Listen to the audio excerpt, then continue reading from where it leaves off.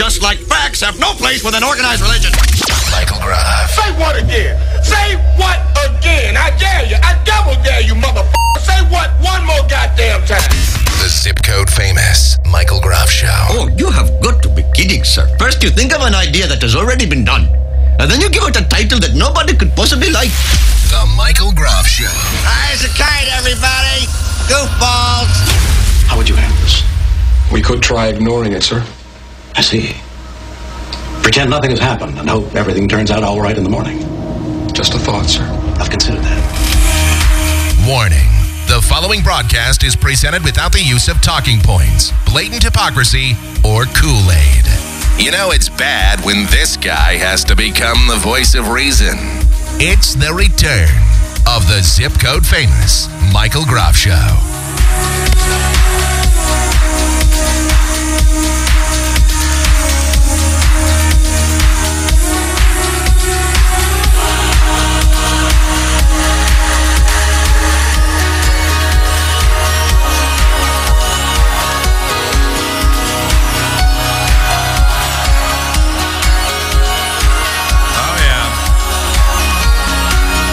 Tell you what,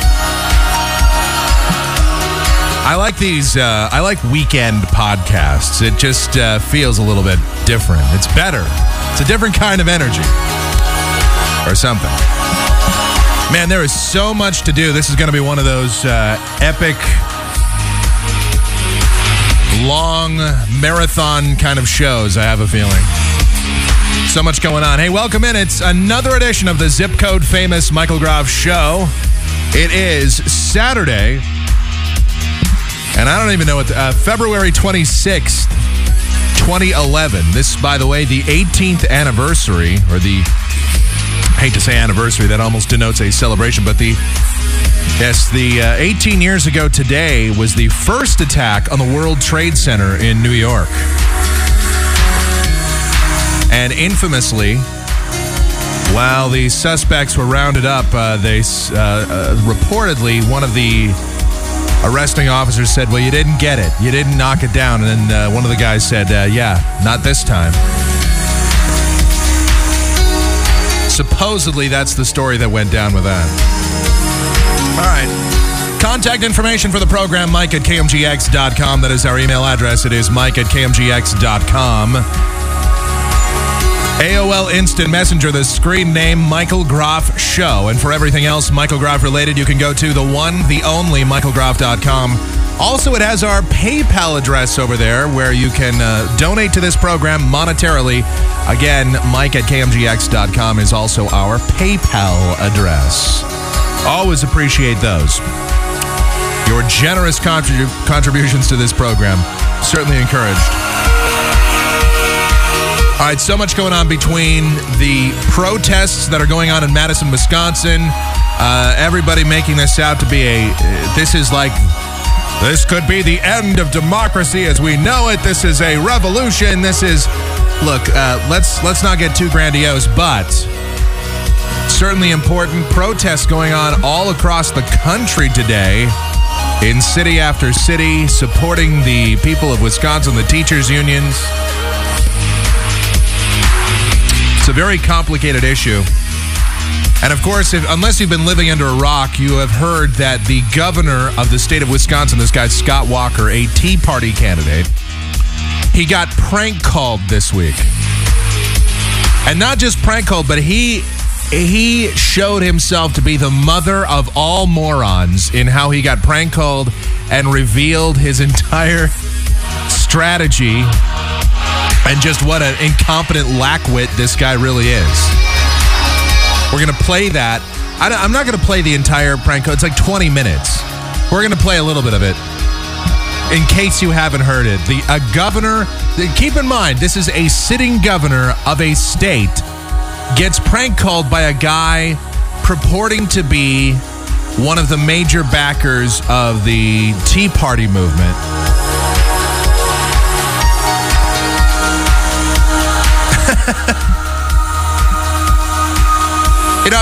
I was having a conversation earlier this week, and it has come to my attention that maybe, just maybe, I am becoming a little bit more liberal. I don't know. I hope that's not really the case, But I have to tell you, just based on some of the stories and based on my reactions, if you just heard this show, if this is the very first time you ever tune into this show, and you hear some of the commentary that I have to offer on some of what's going on around the nation right now, you would think I was the biggest liberal. You would think I was just like Mike Malloy, except without quite the intense anger and yelling son of a bitch every other second. But you would think I was one of those people. So we have that. We have a lot of stupid news to get into. There's just so much stuff to talk about. It's overwhelming.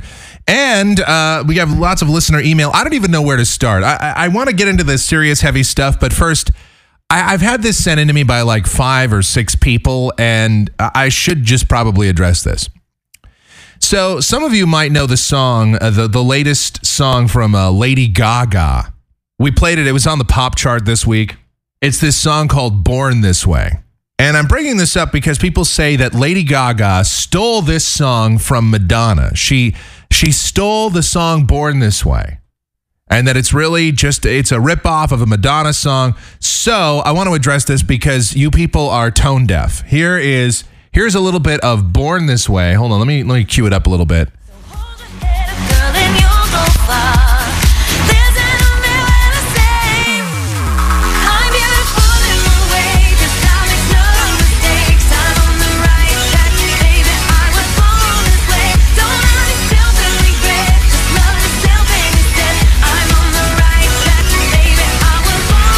And now here is Express Yourself from Madonna. Let me go to the hook here.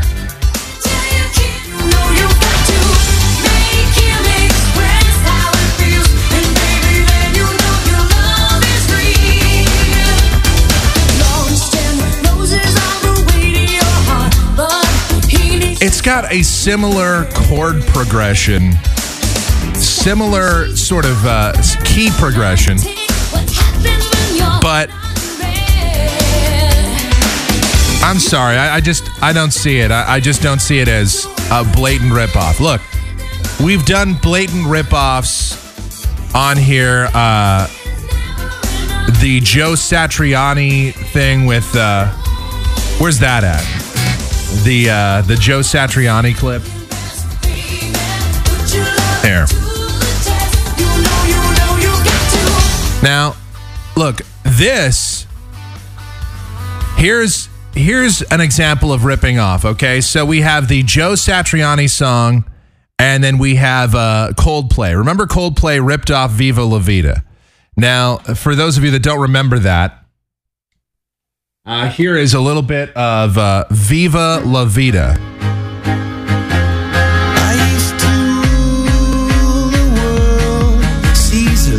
When I gave the word, now in the morning I sleep alone.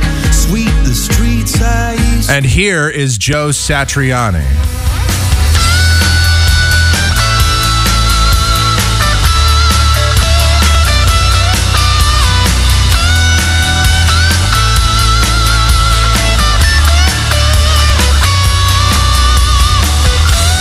Okay, that is blatant ripoff.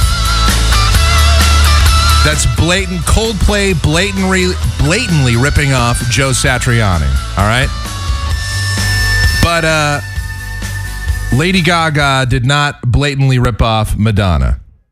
Again, the two just aren't, they're not really comparable, I don't think. Here's a little bit again. Here we go.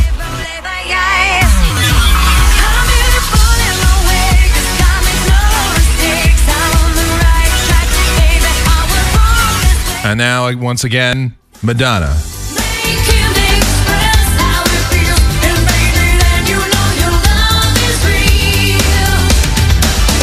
See, I don't know. I just don't see it. So for the people that are sending me that, please stop. It's really not. And those are the same people that said that Lady Antebellum ripped off the Alan Parsons Project, Eye in the Sky. Now, again, there's hardly, you're going to hardly find a bigger Alan Parsons Project fan than myself. But I don't think Lady Antebellum ripped them off. If you didn't hear about that controversy, here once again, this is the Alan Parsons Project with a little bit of Eye in the Sky. Here you go with a little bit of that. Here we go. I am the eye in the sky, looking at you. I can read your mind. I am the maker of rules, dealing with fools. I can cheat you blind. All right, so and then here's Lady Antebellum with Need You Now. Supposedly this is a ripoff. I don't see it, but It's a 1:15. I'm all alone and I need you now. Said I wouldn't call, but I lost all control and I need you now. you know they're not even in the same key. Know how I can do without. I just need you now. Sometimes I think people just like to gin up controversy. They want to just make fireworks where there really isn't anything. That's sort of the message I'm getting out of that. All right, so that's one controversy, and I've killed that. All right, we've taken care of that, addressed it here on the program. Please, no more emails about how Lady Antebellum ripped off the Alan Parsons Project. No more about how Lady Gaga ripped off Madonna. You can keep sending the Coldplay stole from Joe Satriani stuff, though. I wonder, how did that ever turn out? Did they ever resolve that? I didn't hear anything about it. Oh, my God. I mean, and there's been other musical ripoffs throughout history, but sometimes, folks, there's only so many chord progressions, which, by the way, you cannot copyright a chord progression, because if you could copyright a chord progression, almost every song would be a ripoff of a song from hundreds of years ago. Again, there's only so many chord progressions as well. Only so many progressions in general. Only so many combinations. At least combinations that sound palatable to the ear. Of course, ZZ Top only used the same 3 chords in every single song, so, I don't see how they could ever have gotten into any trouble. They stole their own chord progression. All right. So we have a lot. Man, there's so much going on. First of all, the unrest in the Middle East, it is spreading. The North African unrest and the Middle East, we've talked about it a little bit here on previous shows. Morocco, Libya, Egypt, Bahrain, even in Iran. There's now in Iraq as well. There's protesting going on there. Even in China, of course, they've done their best to suppress that. We've talked about that too. So it is spreading, folks. People have had enough of these totalitarian governments, these dictatorships, these monarchs, these oligarchies, all this stuff that's over there, these ever-present, all-powerful governments. People have had enough of it. They want to see either some form of democracy or they just want to see a new leadership. The problem is, in many of these places, there have been revolutions before. And, of course, the United States either intercedes and you wind up with a worse person than you had in there before, or the people just wind up electing somebody that's brand new, but it's new boss, same as the old boss. And that's another problem that is, again, ever present in these nations. But in Libya, it's really bad. Now, first of all, I have to address this issue because it's been reported that, these protests that are going on in Egypt, this is great. The people are rising up. And I'm no fan of Hosni Mubarak. No question about it. The Egyptian leader who has really stolen over $70 billion from his people. This is a nation that gets United States foreign aid to the tune of $1.5 billion a year. This is a guy that has... under his watch, the people see 40% unemployment, and most people in Egypt live in horrible conditions, nearly squalor in some places. Really not a great place to live unless, you kind of like that sort of utilitarian, not even utilitarian, just very, very minimalist style of living, where you have to fight just to get your food, where you get paid $5 a day to work. That's not a way to live. So I'm no fan of Hosni Mubarak, even though the United States considers him an ally because he's friendly to Israel and they have the Suez Canal and all of that. But at the same time, the people that are rising up against him are just about as bad as he is right now. And you say, oh, Mike, how can you say that? They're overthrowing a dictator. You can't get on him for that.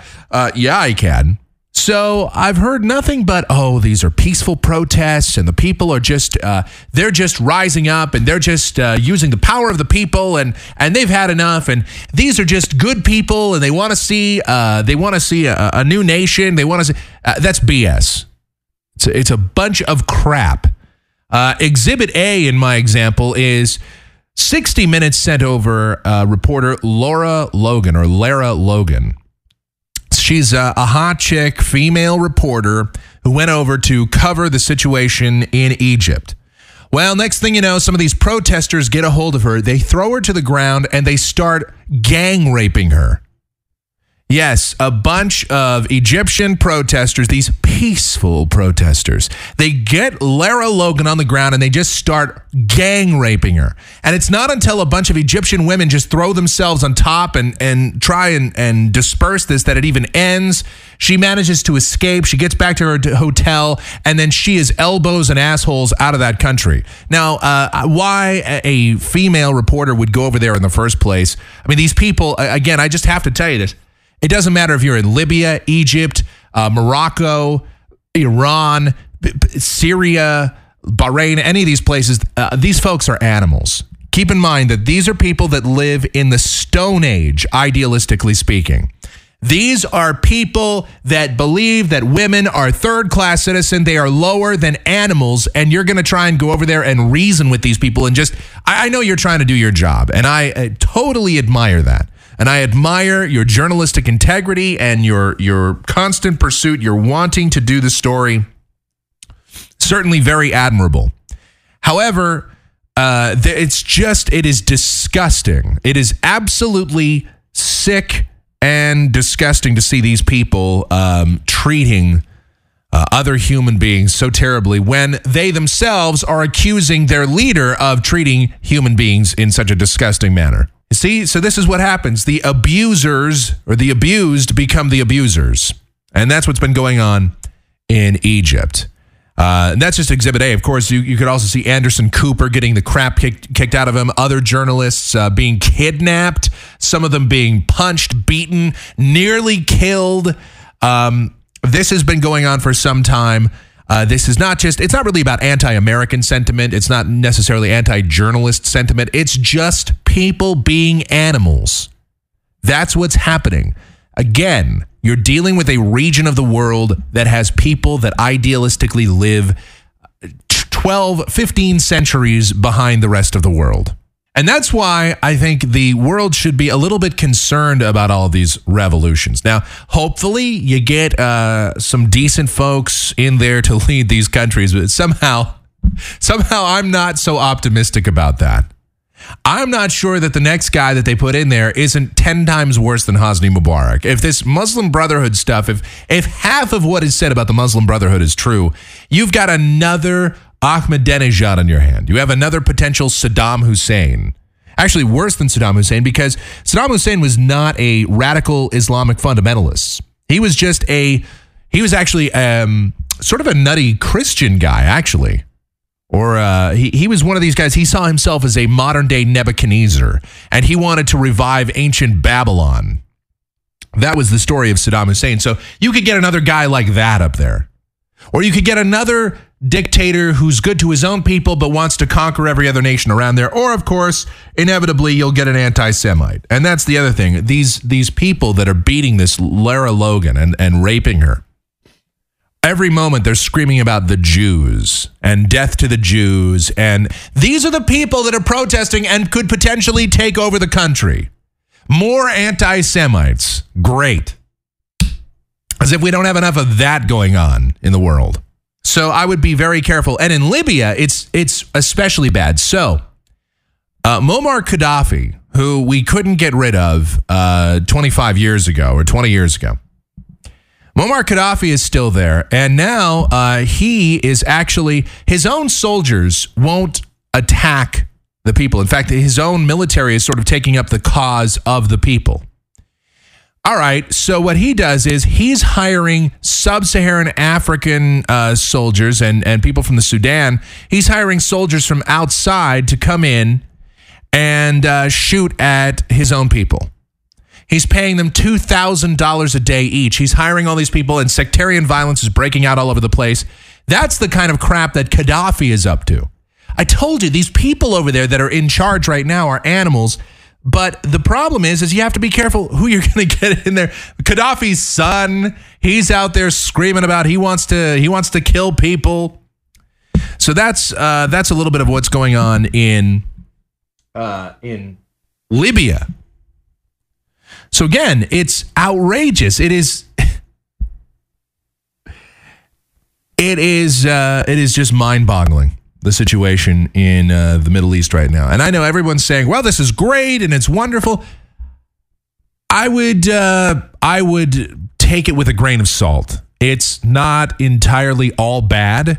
It's always good when people have had enough and they decide to rise up. You just have to worry about what's around the corner.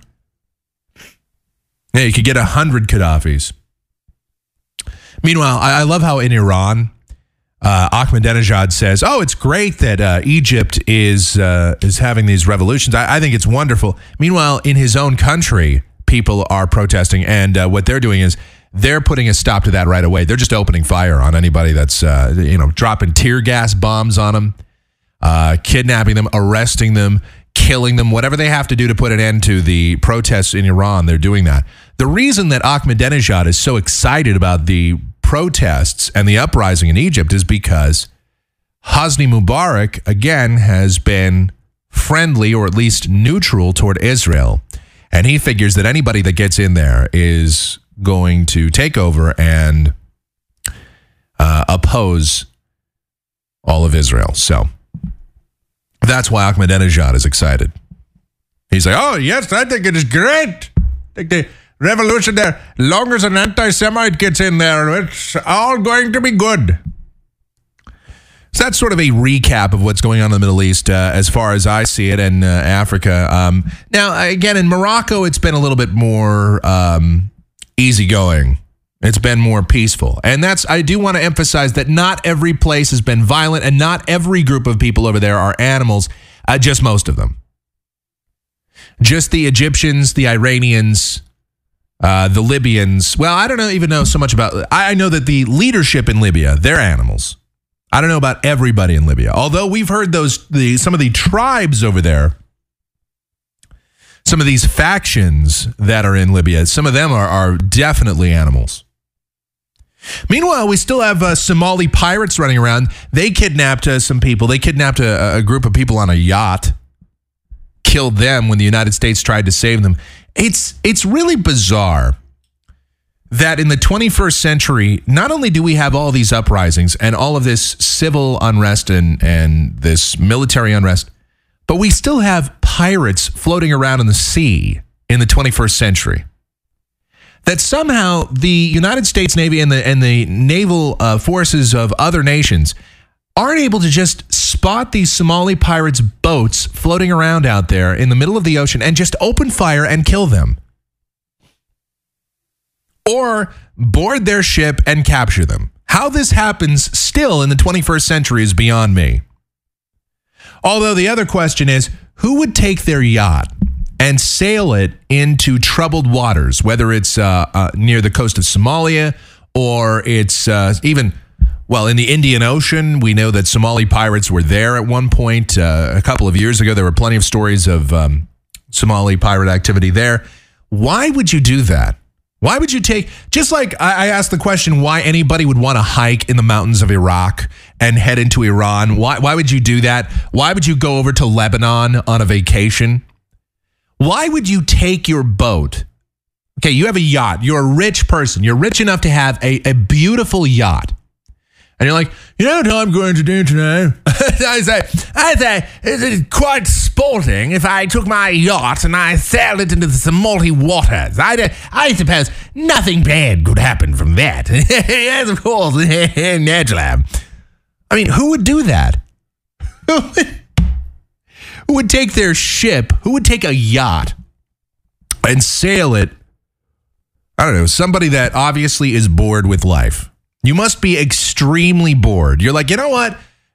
life is not challenging enough. I have millions of dollars. I have the world by the balls. You know what I'm going to do? I'm going to risk my life today. It's like people that go skydiving. You know what? I am really bored with life. Life is just, there's not enough happening for me.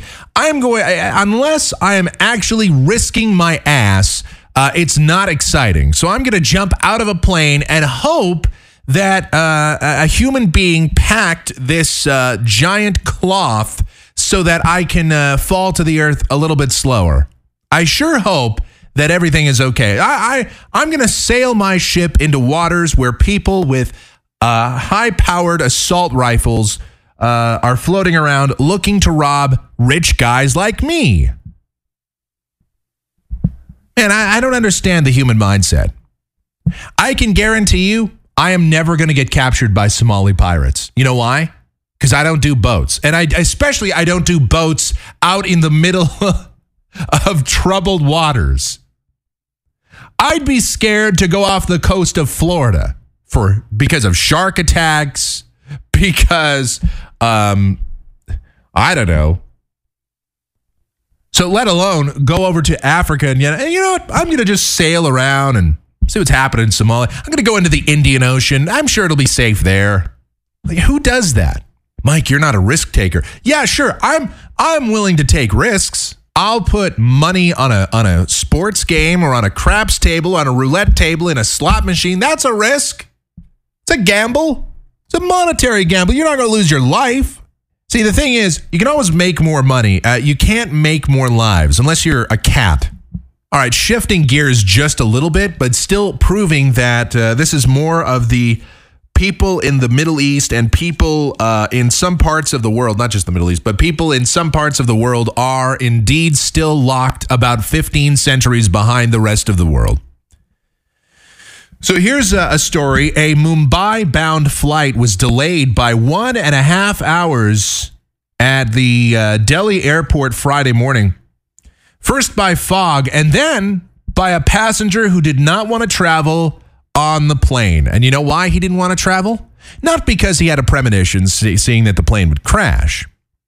Not because he had an illness, but rather because a woman was the pilot. Passengers on board had a curious story to tell as to why Indigo Flight 6E179, supposed to depart at 8:10 a.m., could not take off until 9:40 a.m. Quote, first the flight was held up by a slight fog. Then, just when we were about to fly, the doors were opened again and at around 9 a.m. as a middle-aged man seated a couple seats away from me objected to a woman piloting the plane. Co-passenger Partha Gua told the IANS. Man, so a guy, I am not going to fly because there is a woman pilot. Yeah, there's been female pilots for 100 years. Sir, don't care. The guy said that he wasn't going to be on the plane because he felt that. Let me see if I can find his quote here. The man first started grumbling to co-passengers. He's saying, "Mama hai kya, gar nahai sambahada." I don't want to die. She can't take care of. This is what the passenger said. The guy who objected, he said, quote, she can't take care of the house, so how could she fly a plane? Officers described the man as, quote, mentally unsound. Yeah, you think? Mentally unsound, and again, living in a time warp. I tell you. People are still savages in many parts of the world. I can't fly because there's a woman pilot. Listen, I understand if you maybe object to a female being a sports talk show host, okay? If you're one of those alpha male types and you go, the idea of a woman talking about sports is bad. Okay, that's one thing. I must admit, it's like there aren't very many funny female stand-up comedians. There aren't very many funny or entertaining female sports talk show hosts. That's true. You know, we could have an honest to God debate about that, but there are many accomplished female pilots, many of them superior to male pilots Okay, it's not what that's not necessarily just a male-dominated field. I can't believe in the 21st century we're actually having these kinds of discussions again. It seems a little bit weird. More than a little bit weird. Won't fly. Sorry, there's a female pilot. I love his quote. She can't even take care of her house. How can she fly a plane? That's unbelievable. How do you know, sir? How do you know that she couldn't take care of her house? We got to take a break. When we come back, I have maybe the two most outrageous stories I've done on this show in years. You won't even believe this. One of them involves the government getting involved in the private medical affairs of a family. And no, it's not from the United States. And then the other involves the potential government involvement in medical private affairs that is from the United States. And it's so outrageous. It's so unbelievable that I'm actually ashamed. I'm actually ashamed of an entire state legislature. The fact that they would I'm ashamed of an entire state that they would even elect somebody that's this insane. And I am not being melodramatic at all.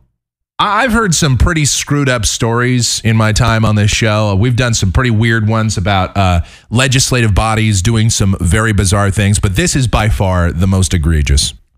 All right, that's all coming up. Mike at KMGX.com. That's our email address. It is Mike at KMGX.com. That's also our PayPal address for your most generous monetary contributions to the program. AOL Instant Messenger, the screen name, Michael Groff Show. Your messages are always encouraged, 24/7, 365. We try to respond to all of them, on air, off air, whatever, including the death threats. So you can always keep those coming to us. MichaelGroff.com for everything else Michael Groff related. You can post your comments over there. Follow us, subscribe so that you can get email updates when brand new shows are posted. Of course, our RSS feed is up. There's just so many ways to get connected to this program. It's actually just goddamn ridiculous at this point. All right, break time. We'll be back. It's the Zip Code Famous Michael Groff Show. Over 10 years and still ranting. It's the Zip Code Famous Michael Groff Show. MichaelGroff.com. Halfway gone, I'm halfway gone. You were always hard to hold, so letting go ain't easy. I'm hanging on, growing cold. Well, my mind is leaving. Talk is cheap. Give me your word you can keep. 'Cause I'm halfway gone and I'm on my way, and I'm feeling this way. 'Cause you're halfway in, but don't take too long. 'Cause I'm halfway gone, I'm halfway gone. Halfway gone, halfway gone. You got one foot out. Every little thing about this tells me nothing out there is ever gonna help me. All these words that I hear spoken, just promises broken.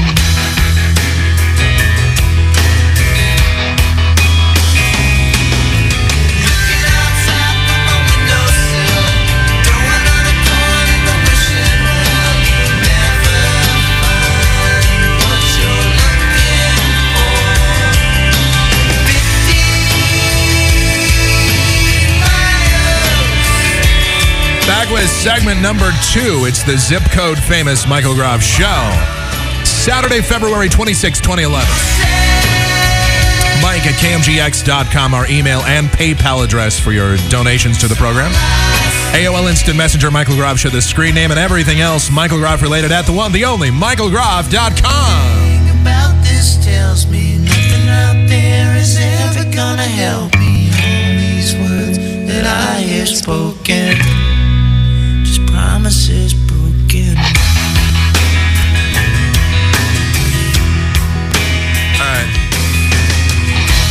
From the hotel satellite, This is really outrageous. like you're living right. I've done this show this is 10 and a half years I have been doing this show.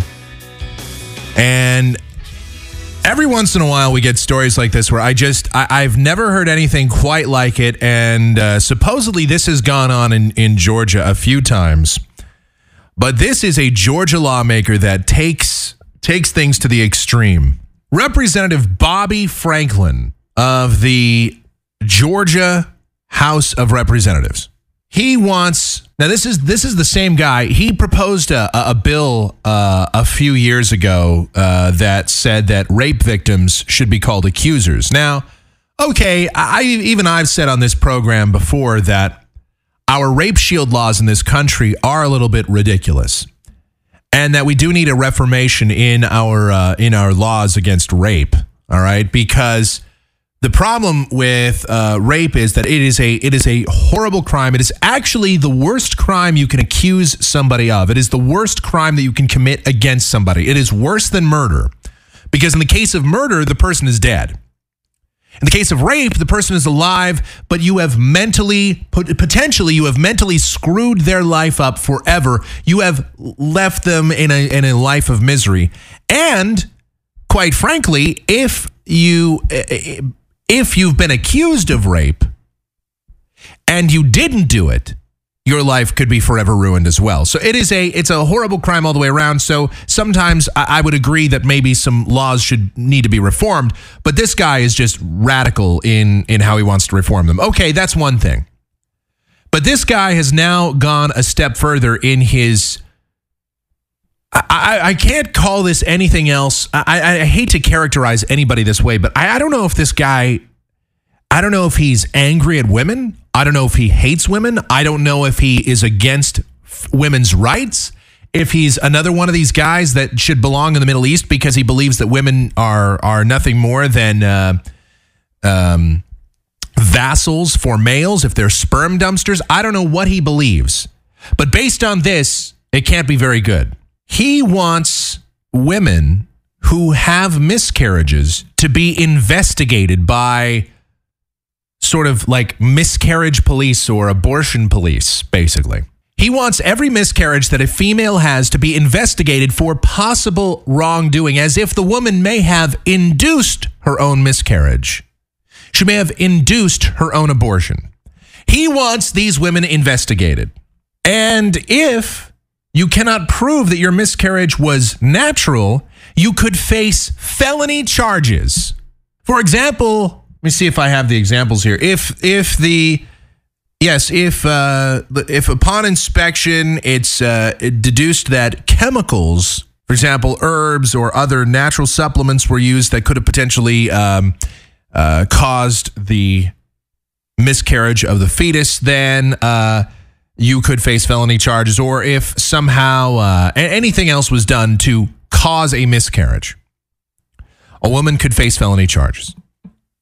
Every miscarriage would be investigated. We haven't done our Tool of the Week segment, or this is Tool of the Year right here. This guy, by far, this is maybe one of the worst human beings on the planet. You're going to take a woman who is already suffering. You know, women that have miscarriages often blame themselves for their miscarriages. And many times they go into bouts of horrible depression because they feel that they did something wrong while they were pregnant to cause themselves to have a miscarriage. And they think about that for the rest of their lives. Do you understand that? These are women that are already suffering. And now you're going to bring in law enforcement to take a look at whether or not their miscarriage was natural, if it was right. Many women that are pregnant, that have a miscarriage, many times they don't even know that they've miscarried. There's many pregnancies that fail within the first couple of weeks or few weeks of pregnancy, before a woman is even aware that she's pregnant, and all of a sudden she just has an extremely heavy flow, as it were.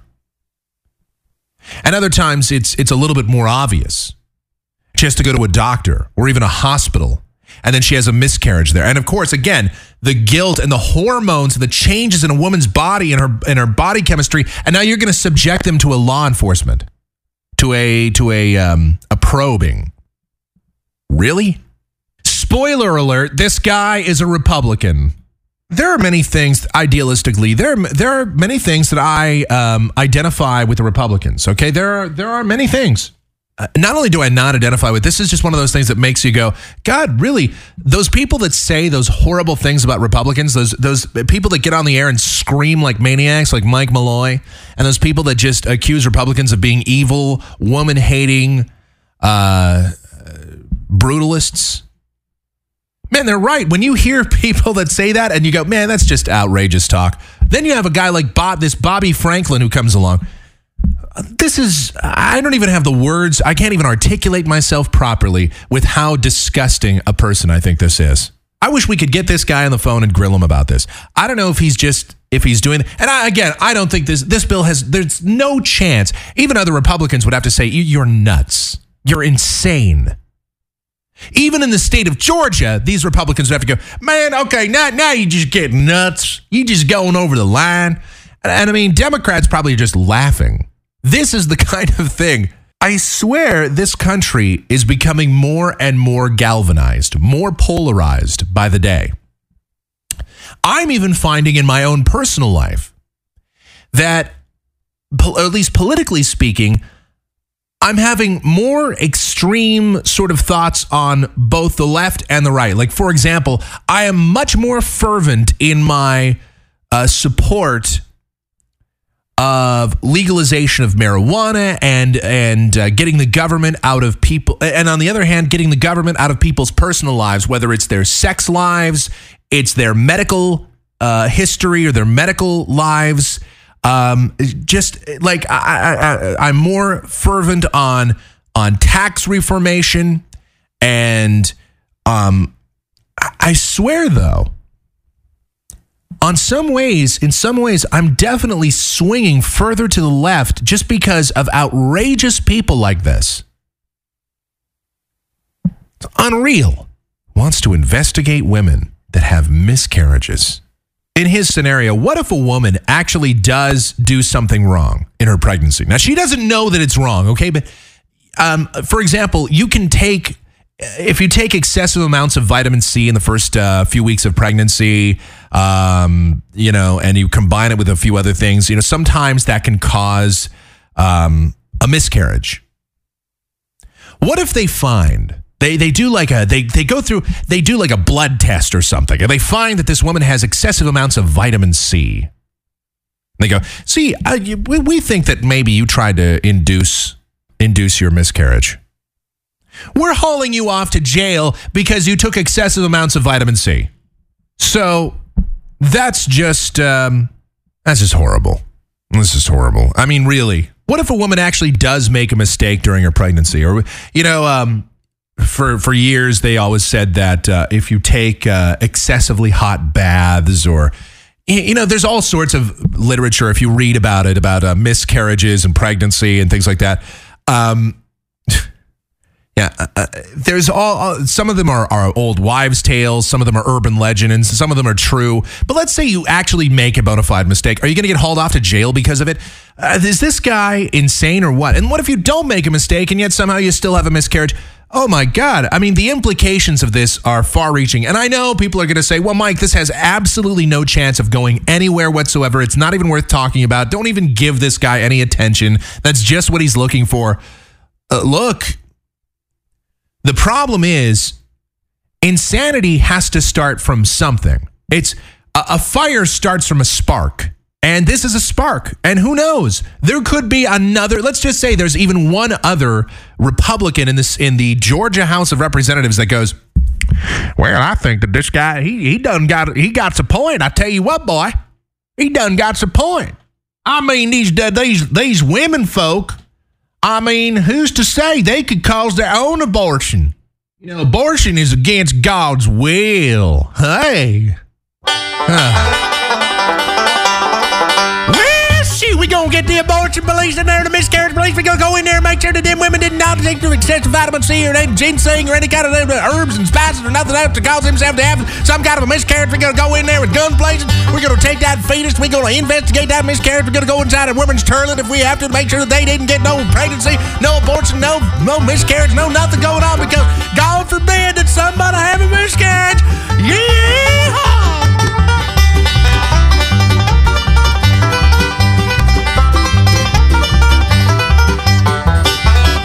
I tell you what, boy, we're gonna go in there and make sure that them women did not get no miscarriage. Hell, boy, and if they did, we gonna throw them in the hoosh cow. Yeehaw! I mean, really? Holy crap.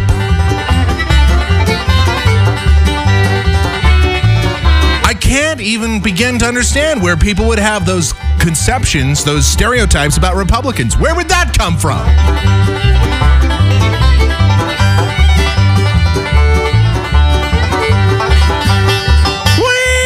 Jethro, we're going to have to make sure that them women do not have no artificial miscarriage, if you know what I'm talking about. Can you imagine the interrogation? Ma'am, what have you been drinking the last few days? Ma'am, why don't you step over here for a moment? Let me just put my fingers in your hoo-ha. Let me investigate. Let me do some insertion into some body cavities and make sure. Have you been taking proper care of yourself? Have you been smoking, ma'am? Did you have any alcohol? What's next? What an animal. All right. That story is outrageous. And it's horrible. And it's one of the most disgusting things I've heard in my entire life. Way to go. Thanks for trouncing on women's rights once again, Georgia Republican Bobby Franklin. Just so you know, by the way, I should just throw this out there as a brief FYI, just a little 411 for you. You do understand that, at least at this time, abortion is legal in this country. So let's just say that this woman wanted to have, some woman wanted to have an abortion. And she goes and she has an abortion. She's not going to be prosecuted. Yet, if she does something, even if she doesn't do anything, if she just has a miscarriage naturally, she could potentially get thrown in jail. In the backwards mind of Republican Bobby Franklin in the state of Georgia. Wow. Miscarriage now a crime in the state of Georgia. Thanks a lot. Thanks a lot, Republican. I'm not gonna brandish all Republicans like this. This is what separates me from other talk show hosts. I don't blame the entire Republican Party because of one wingnut. But boy, oh boy, what a wingnut. All right, so as outrageous and outlandish as that story is, it is followed up by another story, this one about government intervention. And look, it comes from Canada. You know, the country that everybody wants us to follow for our healthcare system. Ooh, we should get on the Canadian healthcare system because theirs is pure and wonderful. And they don't have death panels in Canada. That's a made-up thing, death panels. The government doesn't tell you when you can live and die. Oh, wait, yes, it does. So there's a couple in Canada. This is from Windsor. The baby is named Joseph Marackley, and the mother and father of this. Now, the baby has a neurological disease that is terminal. It's not even, I don't think this kid is even 1 year, no, I don't think he's even one yet. But anyway, this neurological disease has basically made him in a continuous vegetative state. So pretty much unaware of the surroundings, probably incapable of feeling pain, basically alive via life support at this point. This neurological syndrome degenerates the brain very, very rapidly and makes the kid ostensibly just like Terry Schiavo, basically. I mean, that was the first thing I thought of when I heard this story. So in Canada, the doctors want to remove the feeding tube and the breathing apparatus from this baby and let him die.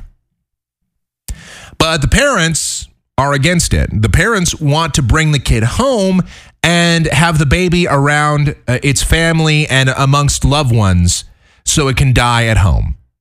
So really the debate is over where the child is allowed to die. And do the parents have a right to control when and where the child is allowed to die? And the Canadian government says no. So the two parents decided that they're going to have a legal battle because the doctors wanted to disconnect the breathing tube and the feeding tube. And so the parents, they sue. So this case goes to court, and the magistrate says, no dice. Sorry, government wins. Doctors get to disconnect it. You can't bring your child home to your family. It has to stay here. It is remanded in our custody. With all of their avenues exhausted, the family will have to say goodbye to Joseph Monday morning on Family Day. His breathing tube will be removed. Quote, I do my best for my baby. My son is not a criminal. To just let him die. That's Mo Morakli, the baby's father. They are taking my baby away from me. Where is the humanity? He said he didn't know how to break the news to his wife, Sana Nader, who was too upset to sit through the day's court proceedings, or to explain to their 7-year-old son, Ali, what's going to happen to his little brother. Morakli and Nader fought to bring Joseph home to Windsor so that he could spend his last hours surrounded by loved ones. Joseph suffers, as I mentioned, from a severe deteriorating neurological condition that has left him in a persistent vegetative state, according to London specialists who've examined him. He's been in the Victoria Hospital, part of the London Health Sciences Centre, since October. 9 years ago, this same couple, Morakli and Nader, they had a daughter who suffered from health complications nearly identical to Joseph's. You know, in Georgia, those people would be probably investigated for doing something wrong during the pregnancy. I bet. If Bobby Franklin got in there, I'm surprised he hasn't sent an emissary up to Canada to investigate. Hey! I'd say we ought to investigate them two to make sure that they didn't do nothing wrong during that their pregnancy. That pregnancy, we got to make sure that there wasn't nothing wrong. I'll tell you what, boy, because if there were, we got to throw these two in jail. Gonna lock them up in the whole sky, we gonna throw away the key. Because these criminals, because their baby has some sort of neurological problem. It means his brain is all screwed up. According to my book learning, anyways.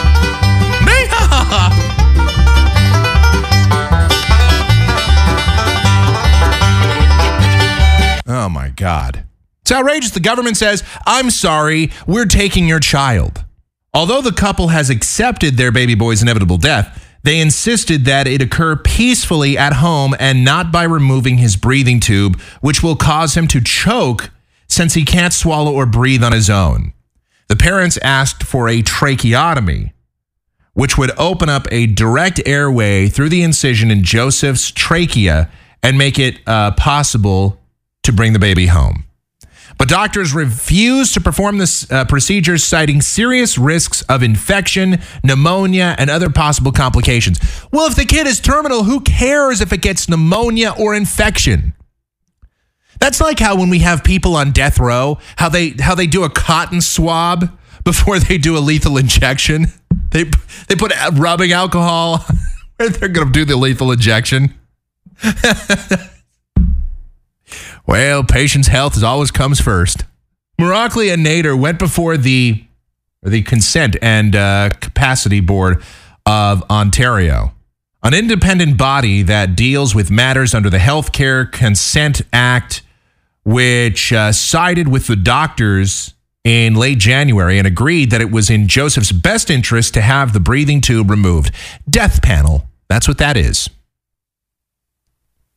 In appealing that decision, the couple's London lawyer, Jeff Snow, argued Thursday that the Consent and Capacity Board's decision was unreasonable because the board did not observe Joseph in the critical care until later.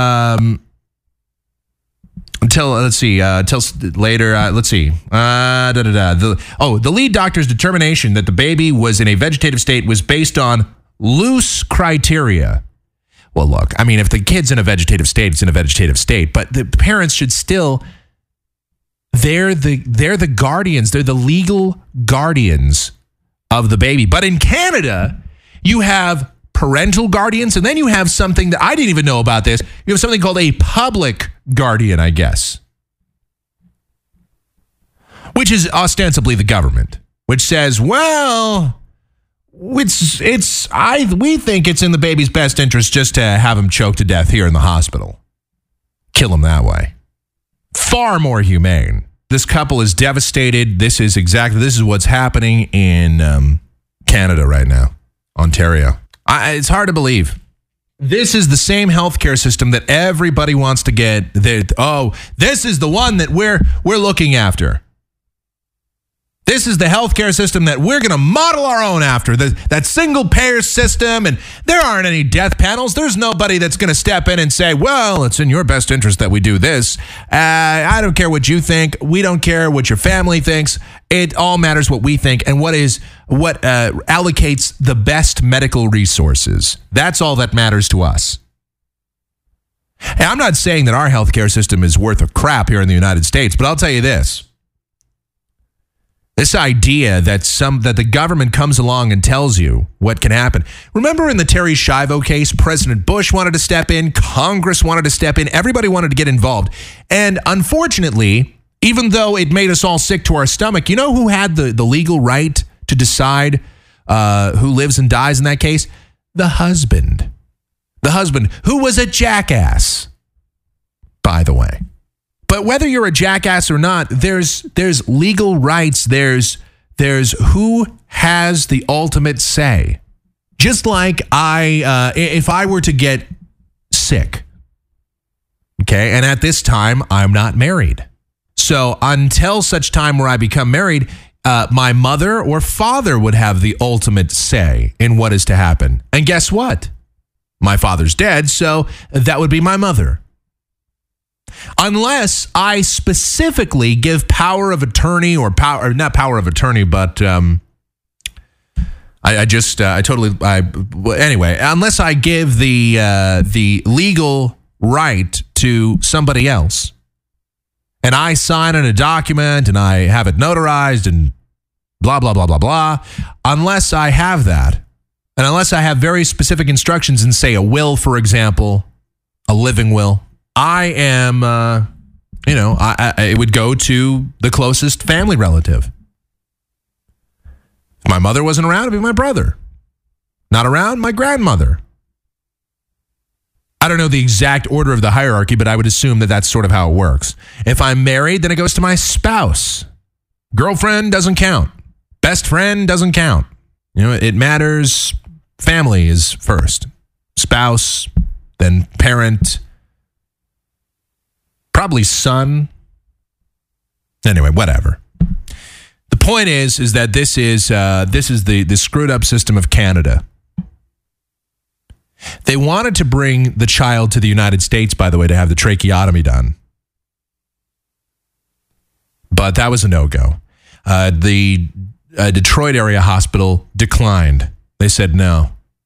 Probably they didn't want to risk some kind of international incident. They didn't want to have the bad PR. They didn't want to have a whole situation going on for themselves either. Probably smart on their part. All right. Still, I have a million things to get into here. I have to play this prank call. We have to get to this when we get back after the break. All right, we'll get to this. This is a story. I don't even know how to characterize this. So the governor of the state of Wisconsin is a guy by the name of Scott Walker. He was elected in November. He's a Tea Party candidate. And one of his primary backers, and this is great, on Liberal Talking Point Radio, you hear all the time how they talk about the Koch brothers. And one of them is a fellow by the name of David Koch. I guess they're big in funding these Tea Party movements. Them along with Dick Armey. That'd be a cool name to have, by the way. Dick Armey. Hey, Beavis.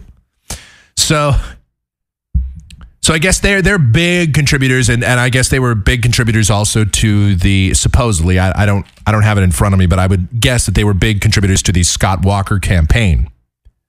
So a guy pretending to be David Koch calls the governor of the state of Wisconsin, and you have to hear this. You have to hear how stupid Scott Walker, Wisconsin governor, really is. We'll play that coming up. honestly, I can't believe it either. I was a little bit shocked myself. Maybe I shouldn't be. I think all elected officials are I think they're all pretty dumb. I'm starting to have that sort of conclusion. Oh, well. Mike at KMGX.com. That is our email address. It's Mike at KMGX.com. AOL Instant Messenger, the screen name over there. If you're interested in participation, is Michael Groff Show. MichaelGroff.com for everything else that's Michael Groff related. We'll be back. More coming up. The door swings open, but you won't go in. Hate the movie that you've never seen. You're good at seeing what I have in mind. I see you laughing, but you're cutting it fine.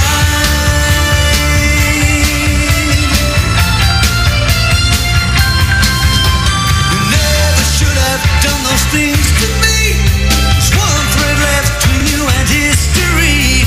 And while my temperature is rising high, I warn you now that you are cutting it fine.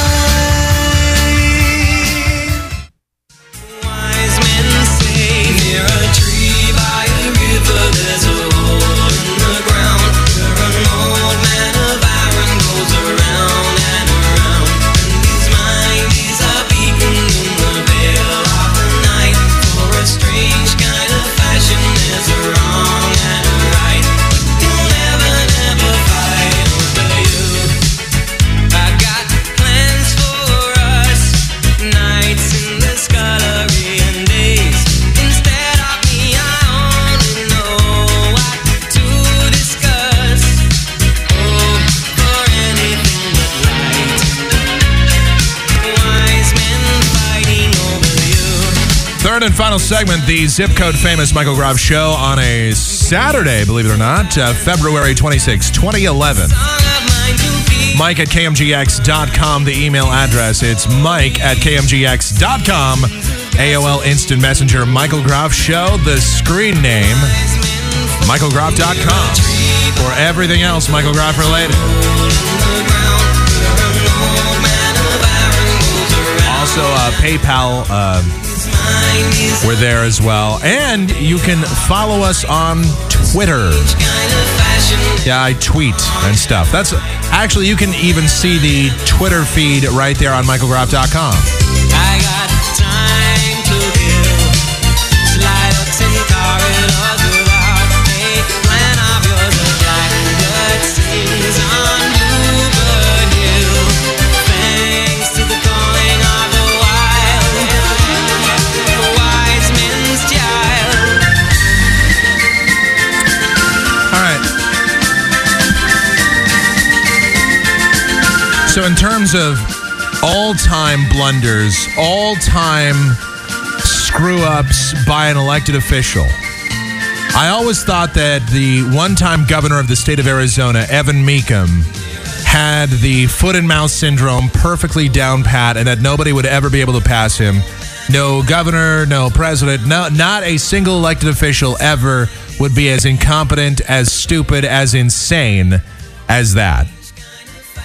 Then walks in good old Scott Walker, Tea Party candidate, the state of Wisconsin. I wonder what his approval rating looks like right about now. I would love to get a hold of those numbers. Maybe I'll look that up in just a second. I haven't seen any statistics on his approval rating, but it's got to be really low at this point. So once again, here's the setup. Scott Walker is the governor of the state of Wisconsin. Wisconsin is embroiled in controversy over teachers' unions versus a reforming of the budget and a changing of the collective bargaining agreement that the unions have.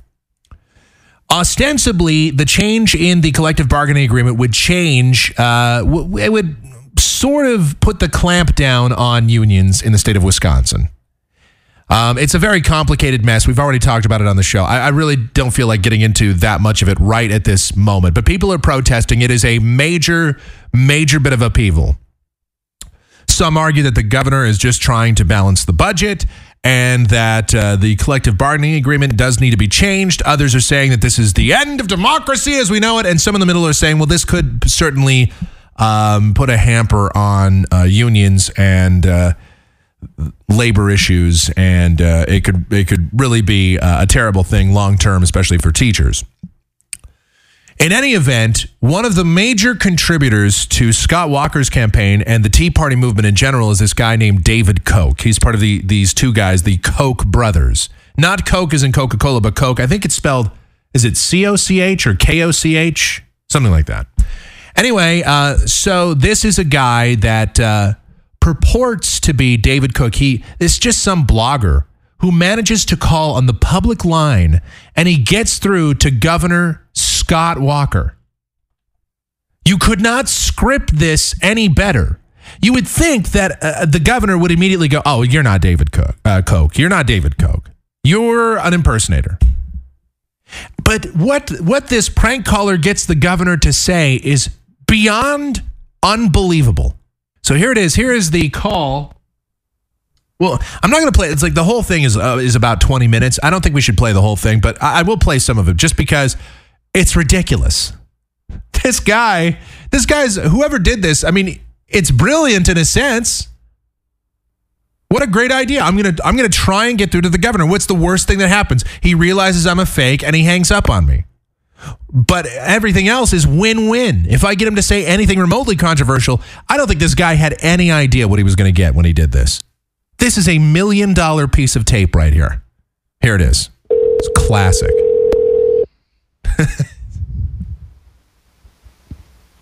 Hi, it's Scott Walker.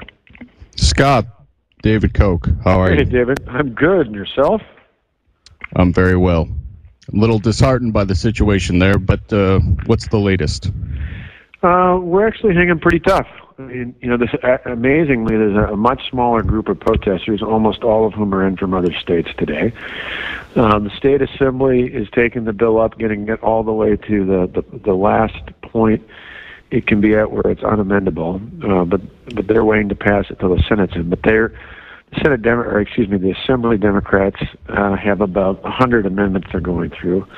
The state Senate still has the 14 members missing, but what they're doing today is bringing up all sorts of other non-fiscal items, many of which are things that members on the Democratic side care about.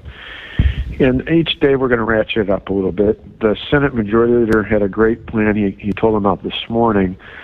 He told the Senate Democrats about, and he's going to announce it later today, and that is the Senate Organization Committee is going to meet and pass a rule that says if you don't show up for 2 consecutive days on a session day in the state Senate, the Senate chief clerk, it's a little procedural thing here, but now again, this isn't even the juicy stuff yet. This is just him explaining what's happening and that what is being proposed and how they want to get this bill sort of rammed through so that to crush the labor unions ostensibly. And so this Scott Walker, he's totally buying into it. He's showing his hand. Democrat bastards, are you? There's one guy that's actually voted with me on a bunch of things I called on Saturday for about 45 minutes, mainly to tell him that while I appreciated his friendship and he worked with us on other things, tell him why I wasn't going to budge. Mainly because I thought he's about the only reasonable one over there, and I figured if I talk... Well, this guy is totally tipping his hand. He's like, oh, these Democrat bastards. This guy purporting to be David Koch, He's like, yeah, these bastards, God damn it. And he's like, I mean, Scott Walker, if he had any moniker of intelligence, would know that this is totally a fake. To him, he'd go back to the rest of the gang and say, I've known Walker for 20 years. He's not budging. Oh, what's his name again? His name is Tim Cullen. All right. I'll have to give that man a call. Well, actually, in his case, I wouldn't call him, and I'll tell you why. He's pretty reasonable, but he's not one of us. So I would let him be. I think he is in a position where he can maybe what a dummy caucus, but he's not an ally. He's just a guy. He was in the Senate years ago. He was actually the Senate Democrat leader back in the 80s, and Tommy Thompson hired him to be the head of Health and Human Services. He went into the private sector, made real money, and became a little more open-minded. And last fall, he got elected to the Senate seat he was in 25 years ago. And he's kind of one of these guys who he really doesn't care. He's not there for political reasons. He's just trying to get something done. So he's good to reach out to for me, but he's not a conservative. He's just a pragmatist. Now, who can we get to budge on this collective bargaining? Well, I think in the end, a couple of the things are, one, I like how he puts on. He even puts on just like a voice like, "Hey, now how could we do this?" Right? We're looking at next. We'll probably announce in the next day or two. We've been working with our Republican leaders in the legislature. We're still waiting on an opinion to see if the unions have been paying to put these guys up out of state. We think there's at a minimum an ethics code violation, if not an outright felony. Well, they're probably putting hobos in suits. Yeah. That's what we do sometimes. Well, paying for the senators to be put up. I know they're paying for these guys to be in. No, people can pay protesters to come in. I mean, that's not an ethics code. But, I mean, literally, if the unions are paying the 14 senators, if they're paying for their food, their lodging, anything like that, we believe at a minimum it's an ethics code violation, and it may very well be a felony misconduct in office because, see, technically, it's not just a political contribution. It is, if they're being paid to keep them from doing their job, we think that's there's legally an obstruction, not of justice, but an obstruction of their ability to do their job. And we still got the Attorney General's office is looking into it for us. So we're trying about 4 or 5 different angles. Figuring each day we crank up a little bit more pressure. But the other thing is I've got layoff notices ready. We put out the at-risk notices. We'll announce Thursday. They'll go out early next week, and we'll probably get 5,000 to 6,000 state workers will get at-risk notices for layoffs. We might ratchet that up a little bit, too. Beautiful, beautiful. Got to crush that union. Well, it's one of those where in the end, and I've had not only Colin, I talked to myself, I had 3 or 4 of my other business leader friends who know him over the years, and just kind of pass the message on to these guys. If they think I'm caving, they've been asleep for the last 8 years. Cause see, this what he's saying here. That's the money part of the clip right there. Is where he says, "Oh, I'm going to send out layoff notices." Basically, what they're doing is the governor says that they're going to fire these teachers that are participating in these protests. They're going to fire them, lay them off. I'm sorry, but being laid off is being fired. I've had this debate with a bunch of people before, but they're going to fire these teachers that are participating in these protests. And that's exactly what Scott Walker's saying. He said, we're gonna send out the paperwork. We're going to get the ball moving. He gets this guy pretending to be David Koch, gets Scott Walker to confess to all kinds of stuff, and he just keeps talking. Unbelievable. I've taken on every major battle in Milwaukee County and won even in a county where I'm overwhelmingly overpowered politically, and it's because we don't budge. If you're doing the right thing, you stay firm. And in this case, we say we'll wait it out. If they want to start sacrificing thousands. And this guy on the phone pretending to be David Koch, he's like, goddamn right. He's making it so obvious that he's not David Koch, but Scott Walker is a moron. This has got to be the dumbest guy that's ever been elected to office. I mean, everybody dumps on President Bush and everything. President Bush would never fall for something like this. There's no way. The public workers will be laid off. You know what's weird is Scott Walker is you can hear him. He's articulate. He's putting together sentences perfectly fine. He doesn't sound drunk or high. He doesn't sound the least bit incapacitated mentally whatsoever. And yet, here he is going, I've got David Koch on the phone. He called on the public number. That's the other thing. This isn't a guy that called Scott Walker's cell phone directly. He called the public line and waited on hold for like 2 hours and then got a hold of Scott Walker. Why would David Koch call the public? I mean, the whole thing is just so insane. Sooner or later, there's going to be pressure on these senators to come back. We're not Beautiful. compromising. We're not going to. The other thing we may do, because the senator I mentioned thinks that these guys, you got a few of the radical ones who, unfortunately, one of them is a minority leader, but most of the rest of them are just looking for a way to get out of this. You know, they're scared out of their mind. They don't know what it means. There's a bunch of recalls up against them. They'd really like to just get up back here and get it over with. And so the paycheck thing, some of the other things threatens them. I think collectively there's enough going on as long as they don't think I'm going to cave, which again we have no interest in. An interesting idea that was brought up to me this morning by my chief of staff, if we won't do it till tomorrow, is putting out an appeal to the Democrat leader that I would be willing to sit down and talk to him, the Assembly Democrat leader, plus the other two Republican leaders. Talk, not negotiate, and listen to what they have to say. If they will, in turn, but I'll only do it if all 14 of them come back and sit down in the state assembly. They can recess it to come back over and talk to me, but they'll have to go back there. The reason for that is we're verifying it this afternoon, but legally we believe once they've gone into session, they don't physically have to be there. If they're actually in session for that day and they take a recess. So in other words, what he wants to do is, and this is, so he wants to bring the senators, he wants to bring the state senators who are protesting. They don't want this bill to get pushed through. So these state senators left the assembly. These state senators, they said, we're leaving. These Democrats, we don't want to be a part of this. And so legally, you can't have a state assembly unless a certain amount of members are present. So he said, we're going to try and get these guys to sit down in the assembly house. We're going to get them to sit in the Capitol for at least a few minutes, just so we can call the assembly to order. And then we're going to just, sneak through, and then we're going to vote. Even if they try and get up and leave, we're going to vote on this bill and we're going to get it pushed through.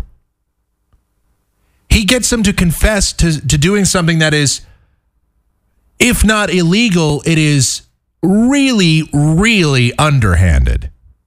Unbelievable.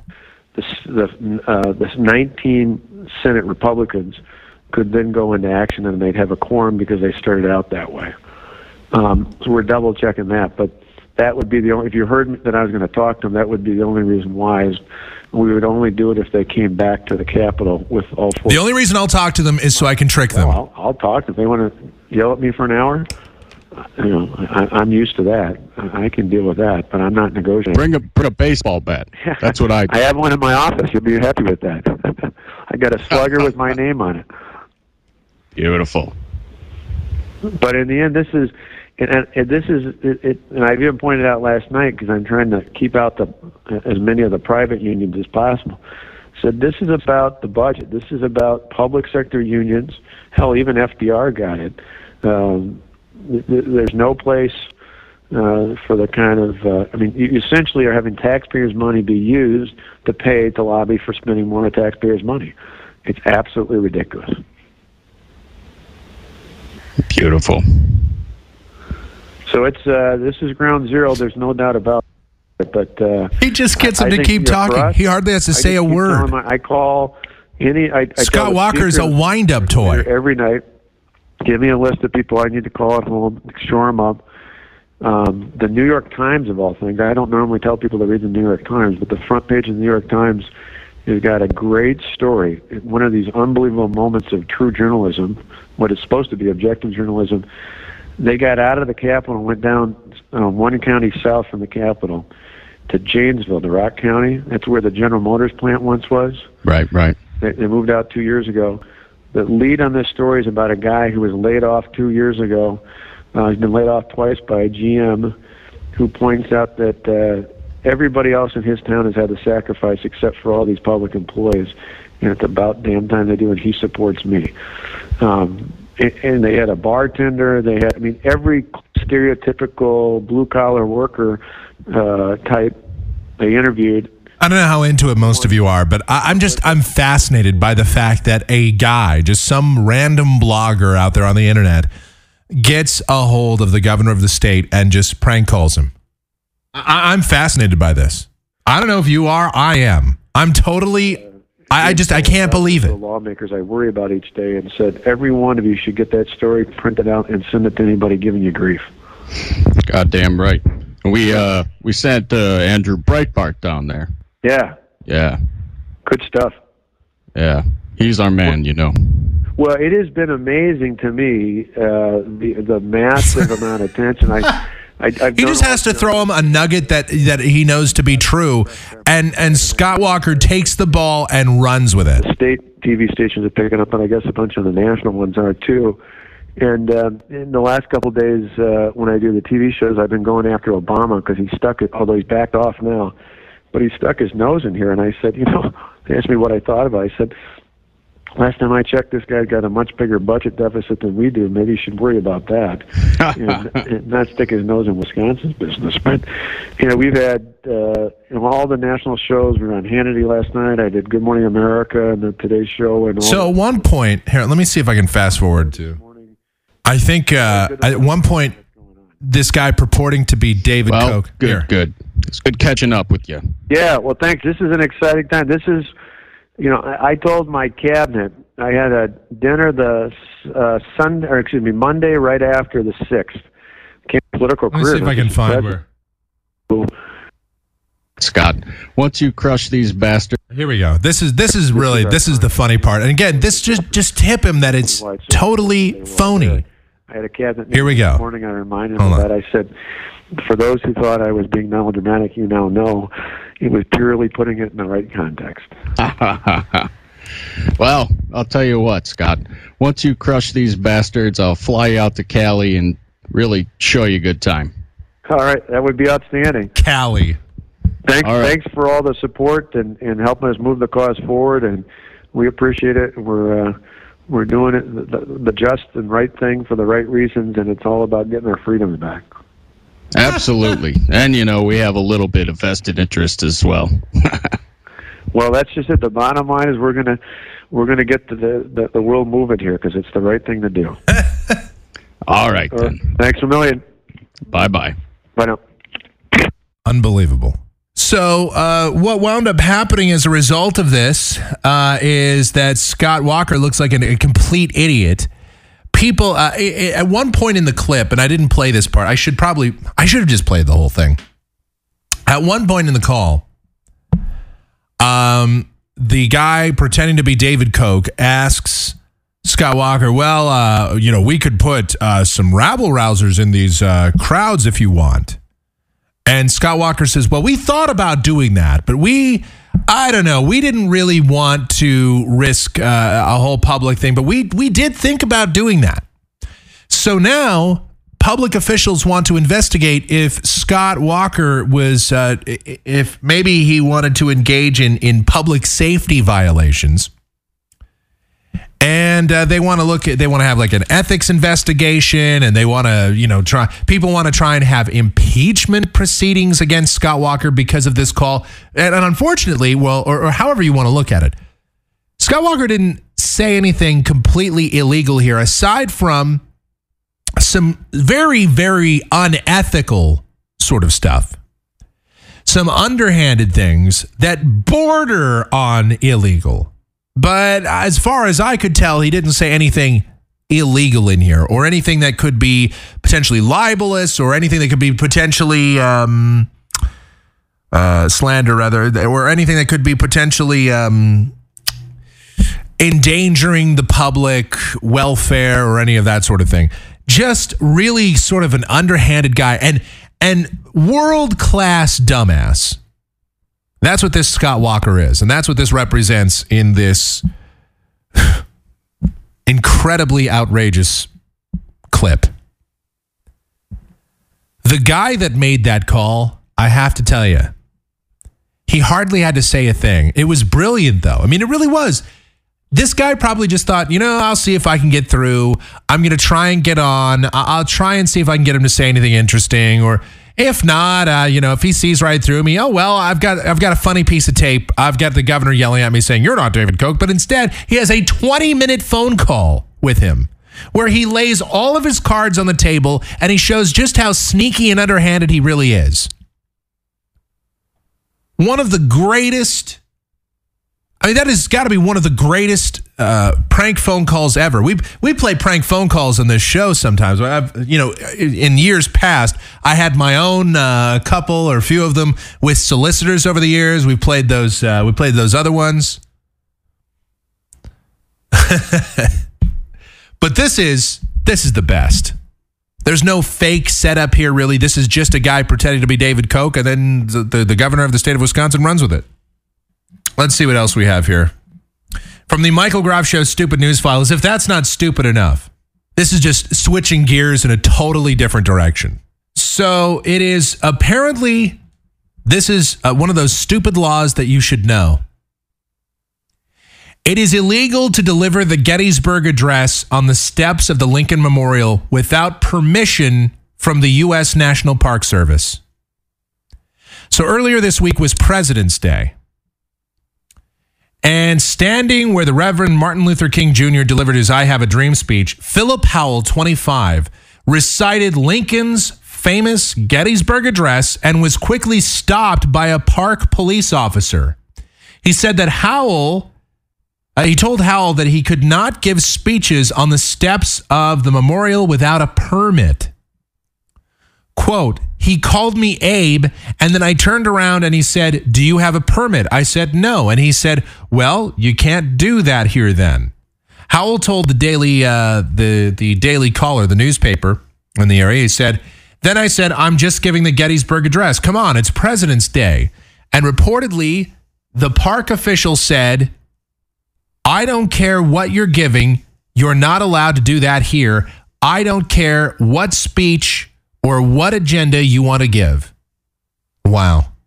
Confused as to why exactly it's actually illegal to read the words carved into the memorial's wall in a loud voice, but not wanting to cause any trouble, the 6'4" Howell, who sports a thick beard and looks pretty much like Abraham Lincoln, wearing a suit and with a top hat, delivered the rest of the speech at the base of the memorial to a cheering crowd. But his troubles didn't end there. Some friends suggested that Howell could make some money off of his talent, so they passed around a basket with tourists dropping a few dollars. That's when the officer walked down the steps and asked the duo if he had a license for street vending. I could arrest you, Howell said the officer told him. They told the officer they didn't know it was illegal and would be on their way. The officer refused, detained them at the base of the memorial, and wrote Howell and his friend holding the basket a $100 ticket. Quote, we tried to be real clear that we weren't trying to cause any trouble, Howell said. He was pretty persistent that he was going to give us a fine. Under the legal code, the steps of the Lincoln Memorial are considered a restricted area to any kind of demonstrative activity. Demonstrators can, however, apply for a permit to use the platform area further down the stairs and a vending license to sell goods or entertainment. A spokesman from the park police said that the Park Service retains the permit policy to ensure that groups have the facilities and space available to hold events. That includes demonstrations by one person, and the agency applies the code equally for everyone. Quote, it's not meant to be restrictive, said Park Police spokesperson David Schlosser. This process is to allow the National Park Service to further its mission in protecting the natural and cultural resources it is charged with administering. Quote, whatever your message is, if it's here, it's a restricted area, and we're going to let you know and ask you to move down to the bottom of the stairs, he said. Then you can yell away, have at it. So a guy actually gets a fine for delivering the Gettysburg Address.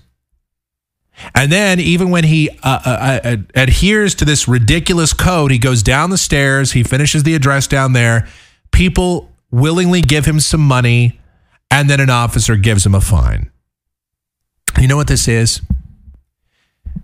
I'll tell you exactly what's going on here. This is a guy that works for the National Park Service. Okay? He's not good enough to be a real cop. He's probably a big fat guy not agile enough, not good enough, he doesn't have the dexterity or the strength or anything to be a police officer. He doesn't have what it takes to be in the military, in the police, even he can't be in the National Guard. He probably can't even be one of the volunteer, like the Minutemen. But he can be part of the park services. He's the guy that waves you through at the gate and says hello and, says goodbye to you when you leave. And he's wearing that fancy park services suit. He thinks himself as a real police officer. So he has a little tiny bit of power. And so with that little tiny bit of power, he makes sure that he knows absolutely everything there is to know about the code of the National Park Service. And then he says, I'm going to wait. I'm going to lie in wait, man. One day, there's going to be a guy that comes here and he tries to read that Gettysburg Address on these steps. And when he does, bam, I got him. So then this guy comes along, Howell comes along, and he reads the Gettysburg, and he's like, this is the moment I've been waiting for. Sir, do you have a permit to do that? Well, no, I'm just reading the Gettysburg Address. I mean, it's carved into the wall. Well, you can't, sir. This is a restricted area. I bet he's all proud of himself. He probably thought about the way he was going to deliver that news to a guy that was reading the address. He was probably like, should I go with the snide, snarky cop attitude? Should I go with the over-the-top, melodramatic defender of the law attitude? Should I just be real casual about it? Should I go with the sarcastic asshole approach? Which approach should I take to make sure that a guy doesn't read the Gettysburg Address at the Lincoln Memorial? I'm going to go with the snarky attitude. Well, you can't do that here. Meanwhile, most anybody else is just probably there. They're probably with the park services because they just want to help out and they just want to do, they're just looking for a job. It's just a gig. This guy takes it super seriously. And I know somebody in the audience is probably going to say, well, Mike, you're a big defender of the law. You're a proponent of law and of order. And you can't just choose which laws to enforce. Come on.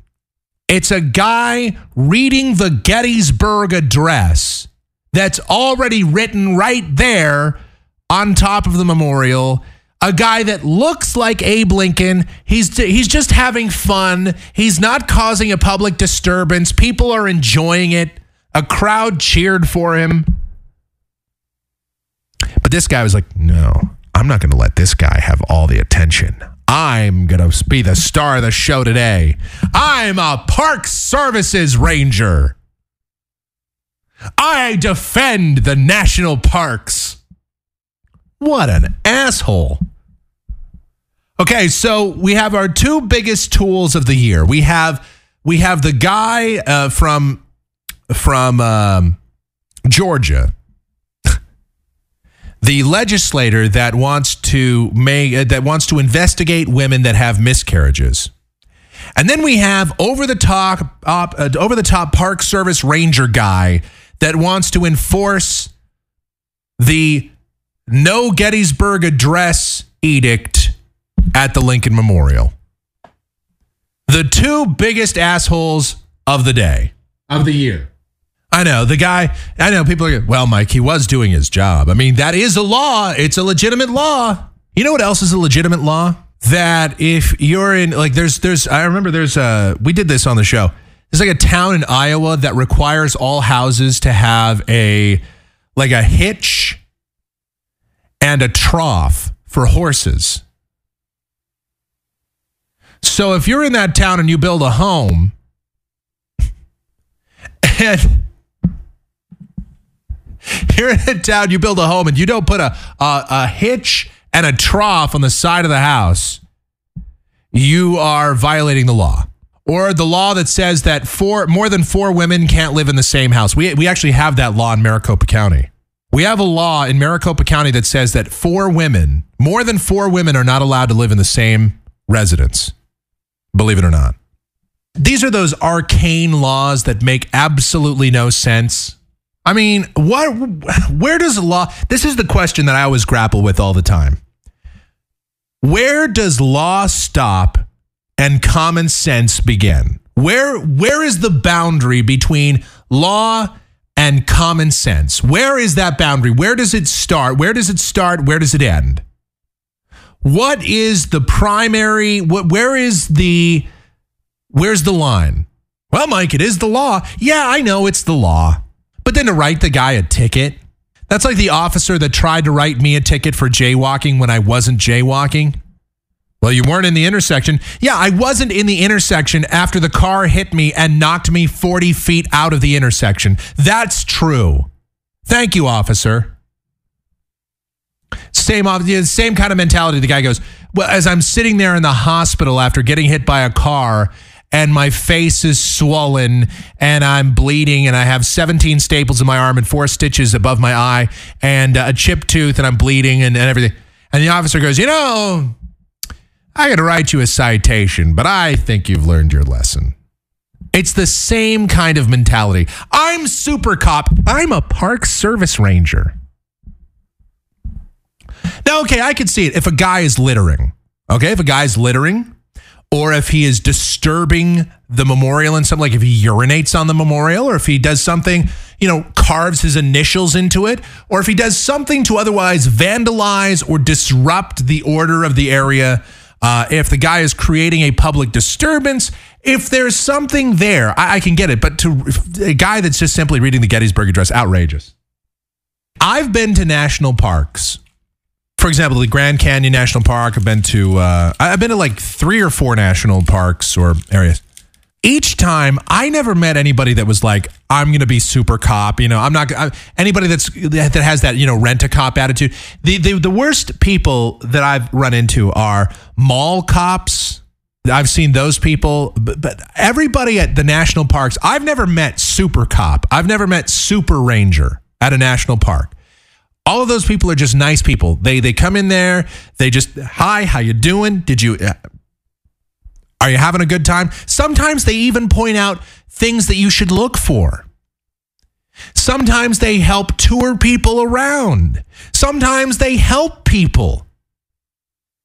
So I've never had any encounter like this, but there's always, in any situation where a guy has a little bit of power, there's always going to be an asshole that abuses it. Just like I always say, I think most cops are great. I like most police officers. I've had 2 negative encounters with police in my life. I didn't get arrested. Nothing bad happened to me. It was just, they were assholes. I mean, just like in the general public, you're going to run into some people that are assholes. I've never met a national park person that was an asshole, but apparently this guy did. These guys are great. I totally get it. If a guy is littering, they're well within, or if they're those people that, if there's a no campfire policy and they try to have a campfire someplace, yes, totally get it. If somebody is hunting, can't hunt in a national park. If somebody is, I would even, if people are having sex in the national park, okay, fine, go ahead, enforce. But really, he was he was littering with his mouth. Or maybe he was. But they didn't cite him for disturbing the peace or causing a public nuisance. People voluntarily gave him money, and so because he delivered such a good address, after he complied with the officer and moved to the bottom of the city. See, but that's just a guy trying to be an asshole. I mean, let's not call it anything other than that. It's a guy trying to be an asshole. Not trying to be. It's a guy being an asshole. Not to belabor this point. A couple other things I want to get into. I have so much other stuff here. I just don't want to be here all day. But there are a couple other things I want to get to. There's new X-ray technology coming to airports. You know how they have these body scanners? Well, now they want to have the super body scanner, the one that can see through and into all your body cavities. The new X-ray technology that reveals drug smugglers' internal cavities will be trialed at airports under a plan to fast-track security searches. Legislation before federal parliament. This is in the UK, I believe. Federal Parliament would enable customs officers to use new body scanners instead of sending suspects to the hospital for internal X-rays ordered by a doctor.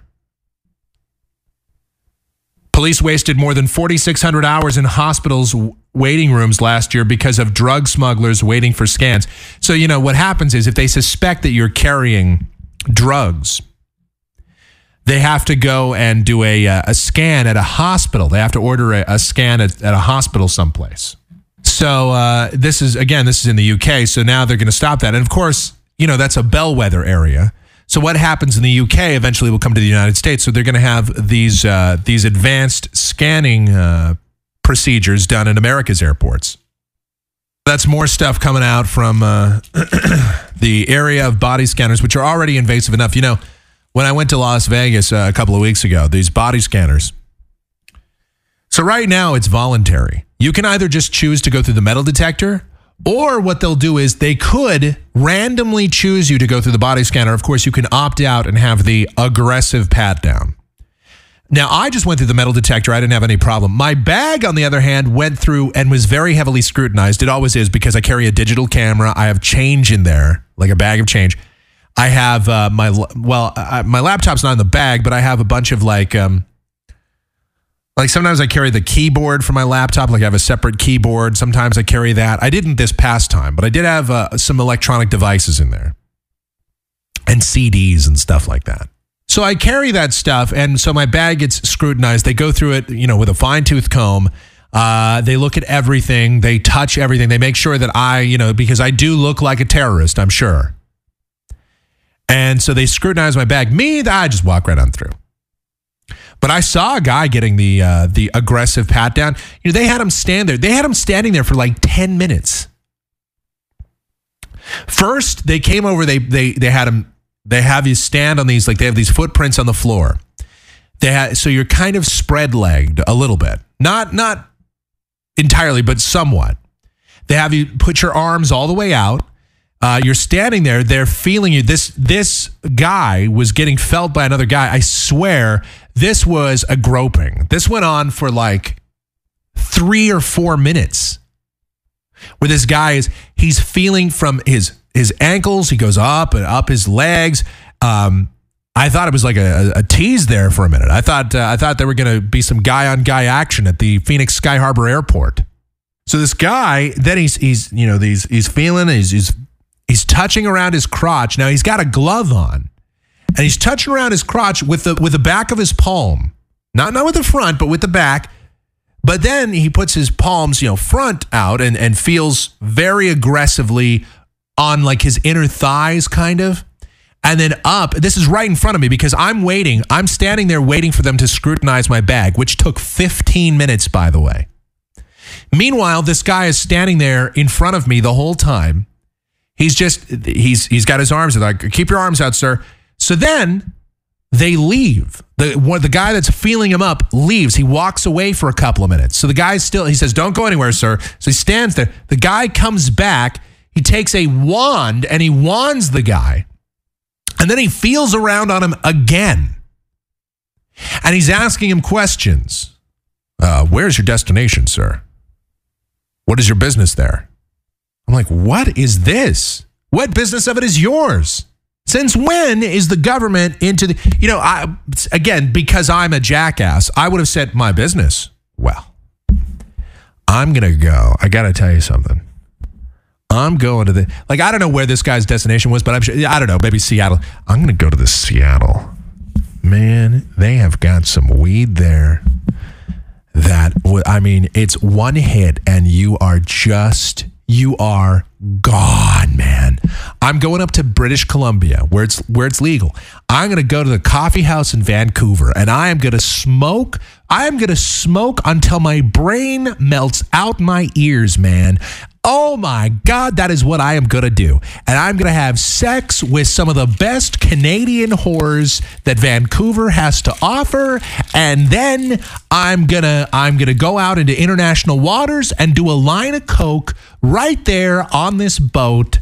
And then I'm going to shoot at ducks out of season. That's what I'm going to do. And I'm going to have the dirtiest, nastiest sex. I mean, that's what I would have said to those guys. Because I'm the snarky asshole that would be the jackass park services ranger. I would say, over here we have the Lincoln Memorial. And if any of you read the address aloud, even if it's to yourself, I will arrest you. Because I am Park Services Ranger and I am TSA officer. And as the TSA officer, I can ask you what your business is at this destination. This guy sounded more like a mother than he did a TSA. He was asking the guy, what's your business there? Well, I'm just going there. He said something like I wasn't totally paying attention at first. So he said, it's a business trip. Oh, well, what kind of business? What kind of business? What business of it is yours? What kind of business they're doing in Seattle or wherever this guy was headed? Body scanners, this just interrogation that's going on where the criminals are, where citizens are treated like suspects and suspects are treated like citizens. Unbelievable the direction we're heading right now. I would be, me, if I was with the TSA, in all seriousness, I wouldn't be that guy. I would not be the guy that pulls somebody aside. I would not be pulling aside 7-year-olds and asking them to have an aggressive pat down. I would not be taking aside 78-year-old quadriplegic women in wheelchairs and going through all of their stuff. But then again, and I would not, if I was park ranger dude, I would be telling you about the sites. I would not be arresting you, or I would not be issuing. I can't believe that. I could arrest you for giving for reading the Gettysburg Address. I would not threaten to arrest a guy for reading the Gettysburg Address at the Lincoln Memorial. I would be happy that someone gives a rat's ass about Abe Lincoln. I would be happy that somebody is coming to the national park to actually honor a president of the United States. I would be happy that somebody gives a crap about U.S. history. I would not be stifling that. But then again, I actually believe in expanding people's intelligence, expanding people's knowledge and interest in U.S. history and in history and education in general. I wouldn't be there to stifle it. I could arrest you, sir. That's the classic line. When an officer says, I can arrest you. You know what that is? That's a flexing of muscle. That's a flexing of, I have power muscle. That's exactly what the cop said to me. I could issue you a citation, but I think you've learned your lesson. That is ultimate condescending snarkiness to its nth degree. Sir, I could arrest you. You know what, officer? Why don't you? Why don't you arrest me? And let's go before a judge. I would be just as much an asshole. I'd be like, you know what, officer? You're going to arrest me. You're going to have to write a whole report. And then we're going to go before a judge. And then I am going to waste your time and the court's time because I'm going to appeal a $100 fine. And we're going to go before a judge. And I'm going to waste your day. And then you're going to have to come to court because if you don't, that's going to get thrown out and it's going to make you look bad. And then if I lose in that court, I'll appeal it to a higher court where you'll have to come to that court proceeding as well. And I will take it all the way to the Supreme Court if I have to, just to show you that I can out-asshole you because you wanted to give me that whole, I could arrest you, sir, attitude. I could arrest you. Well, I could make your life really annoying if you do. That's how I would look at it. I mean, why don't people just chill out? Why don't people just... Maybe this is me sounding liberal, or maybe this is actually the ultimate libertarian in me that, people say libertarians are at heart anarchists, which I am not. I believe in the rule of law and everything, but sometimes, again, the law doesn't make sense. 4 women, you can't have more than 4 women living in a house. Well, why not? Well, because it could be a whorehouse. Yeah, or it could be just a real bullcrap economy and people need to live together. 4 guys living in a house, oh, that's fine. 4 women living in a house, that's illegal. What happened to the 14th Amendment? This is my problem. This is ultimately what's wrong with law and common sense are not even close to one another these days. So it's totally legal to take something if a doctor prescribes you something that is manufactured in a it's created by man. It's this manufactured product that has interminably bad side effects for you. You could legally be on morphine and and Oxy and Percocet and Vicodin, whatever. You could be on all of these different things. You could be on legal opiates. But smoking a plant that grows out of the ground is wrong and evil. You can't read the Gettysburg Address from the Lincoln Memorial, but you could get a permit. And from that same memorial, you could shout about how you hate black people. You could talk about how you could, if you got a permit, you could get up at the top of the Lincoln Memorial and scream about how the South shall rise again and we need to reinstitute slavery. But you can't sit there and read the Gettysburg Address without a permit. I mean, does any of this make sense to anybody else? Really? I'm just curious. All right, whatever. Mike@kmgx.com. That's our email address. It's Mike@kmgx.com. AOL Instant Messenger, Michael Groff Show. The screen name, it's MICHAELGROFF Show. AOL Instant Messenger. Ways to get in contact with this program. Of course, the other option is the one, the only, michaelgroff.com. And while you're over there, chilling out with us, you can comment on other shows. You can listen to past shows. Always offer up your suggestions.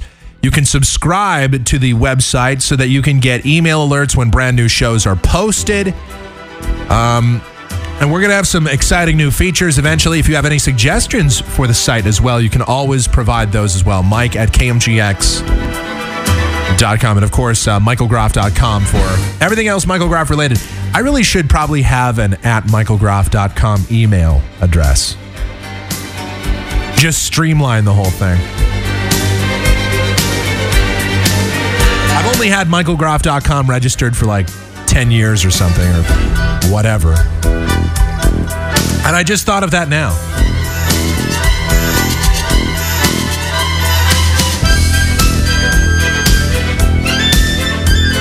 I'm going to apply to the Park Services Department, not to educate people, but so I can arrest... I'm going to go work at Yellowstone Park, and anybody that impersonates Yogi Bear, I'm going to tell them, I could arrest you for impersonating Yogi Bear. That's a registered trademark to Hanna-Barbera, you bastard. How dare you impersonate? There are people that enforce RIAA copyrights. There are people that go to summer camps and make sure that they don't sing trademarked songs at summer camps. You know that, right? That's the guy. I'm going to go be that guy. Can you imagine how empty and vapid your life is when you become the guy that goes around and makes sure that children, 7-year-olds, don't sing Wheels on the Bus because it's copywritten and you don't have a permit. All right, we'll see you next time for another edition of the Zip Code Famous Michael Groff Show. Have a great night, everybody.